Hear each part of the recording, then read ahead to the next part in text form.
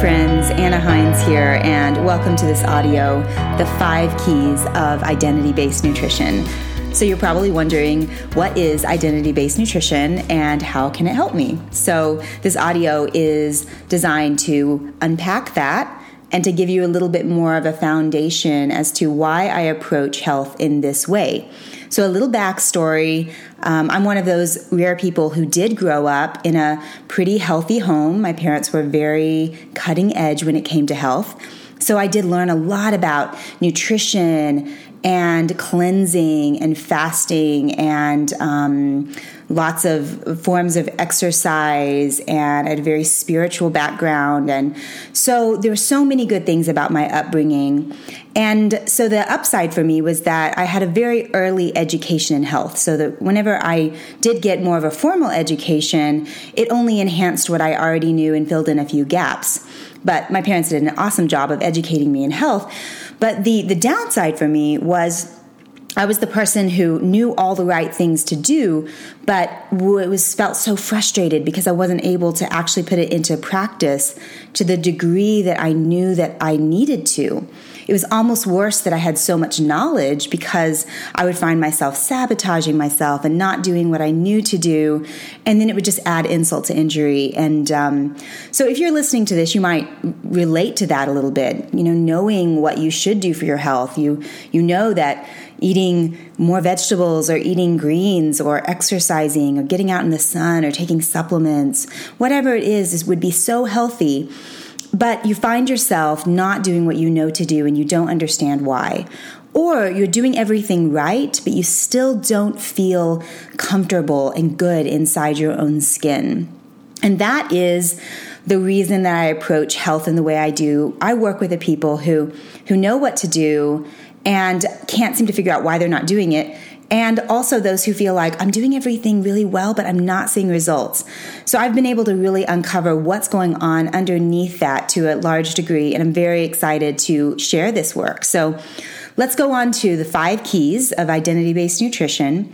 And the thing that I love about this is this encompasses a broader scope of health rather than just food and exercise. So rather than just working with the physical body and with, exercise, we go beyond that and look at the deeper layers of our being, our mind and our emotions and our deeper self, our spiritual self. So I like to work with all these layers for best results. And so key number 1 that I discovered was so fascinating to me is that your body is a responder, not only to what you eat and drink, but to your thoughts, emotions, and self-beliefs. So food and exercise is only part of the picture when it comes to health. And you might have experienced that. You're doing really good on your food and exercise, but you still don't feel like that inner light on the inside. You still don't quite feel like glowing with health.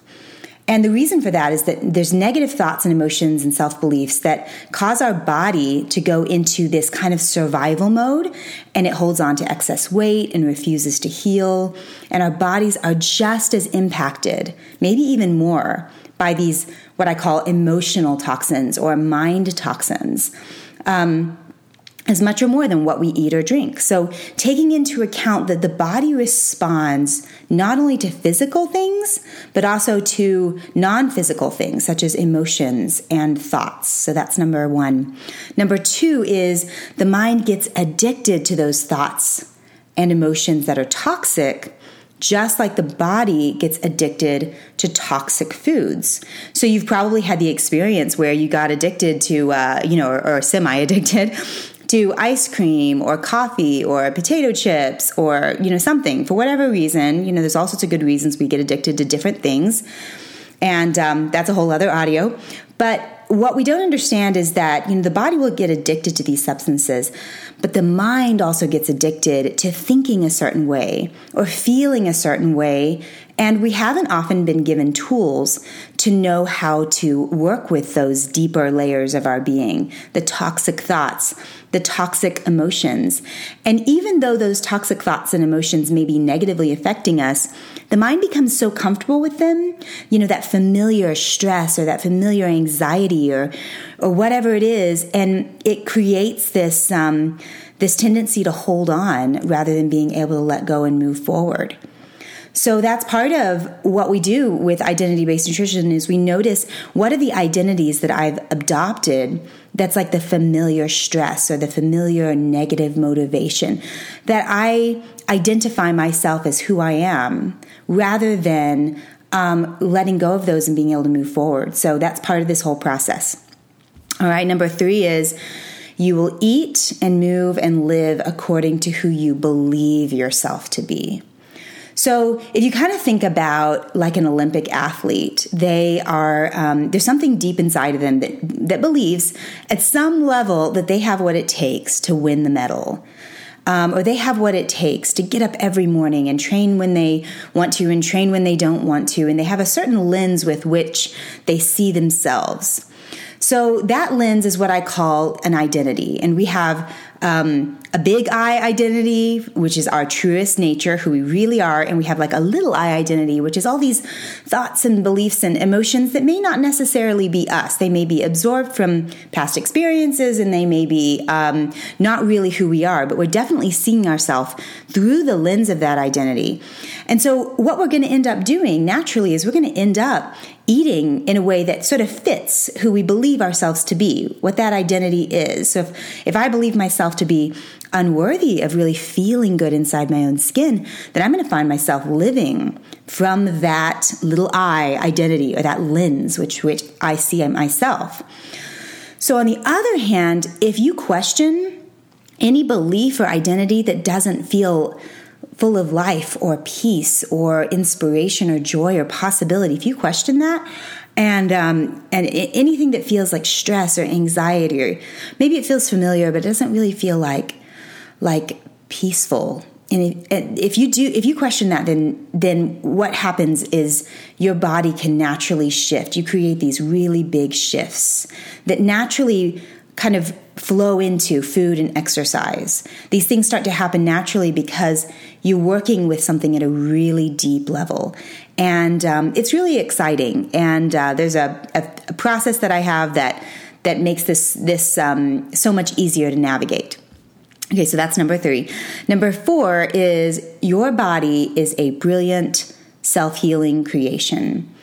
So your body knows exactly how to heal itself. And just like it can heal itself through the tools of live, whole, pure, congruent foods, what I call them, these foods are congruent with who you are. And it can heal through exercise and whole food supplementation. Your mind can also be rewired away from those survival emotions of fear, stress, shame, guilt, that little I identity. And they can be shifted towards the truth-based, positive emotions that put your body literally into this healing mode.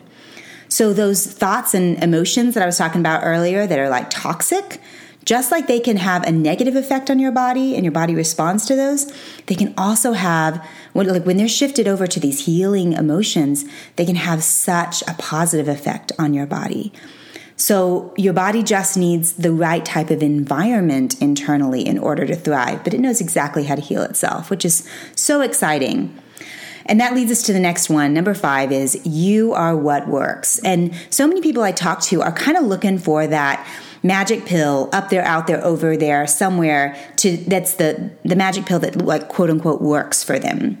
But I like to say, health is already inside you.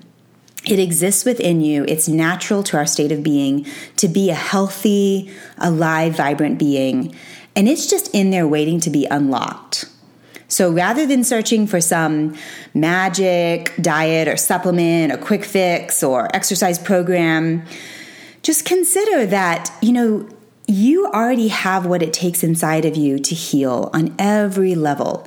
And all of these great things like, healthy, whole, live, pure foods and high quality supplements and exercise and healing modalities, All these things exist not to be the magic pill that works for you, but simply as tools to help you clear away what's blocking you from working.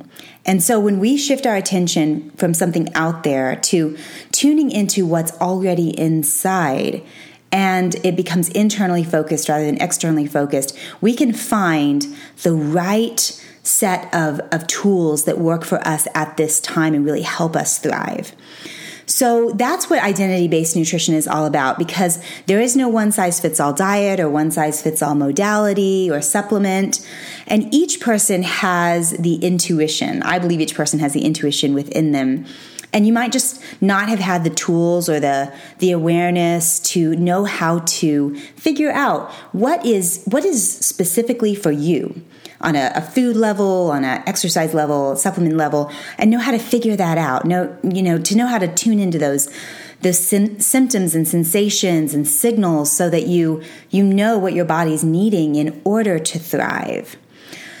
So that's the basic scope of identity-based nutrition, really working with the thoughts and beliefs that are blocking you from tuning into what your body needs and clearing away those toxic foods that are blocking you from tuning into what you need and really looking on the inside rather than externally to find what you need to thrive. So I hope that this has been helpful for you to understand a little bit more about identity-based nutrition.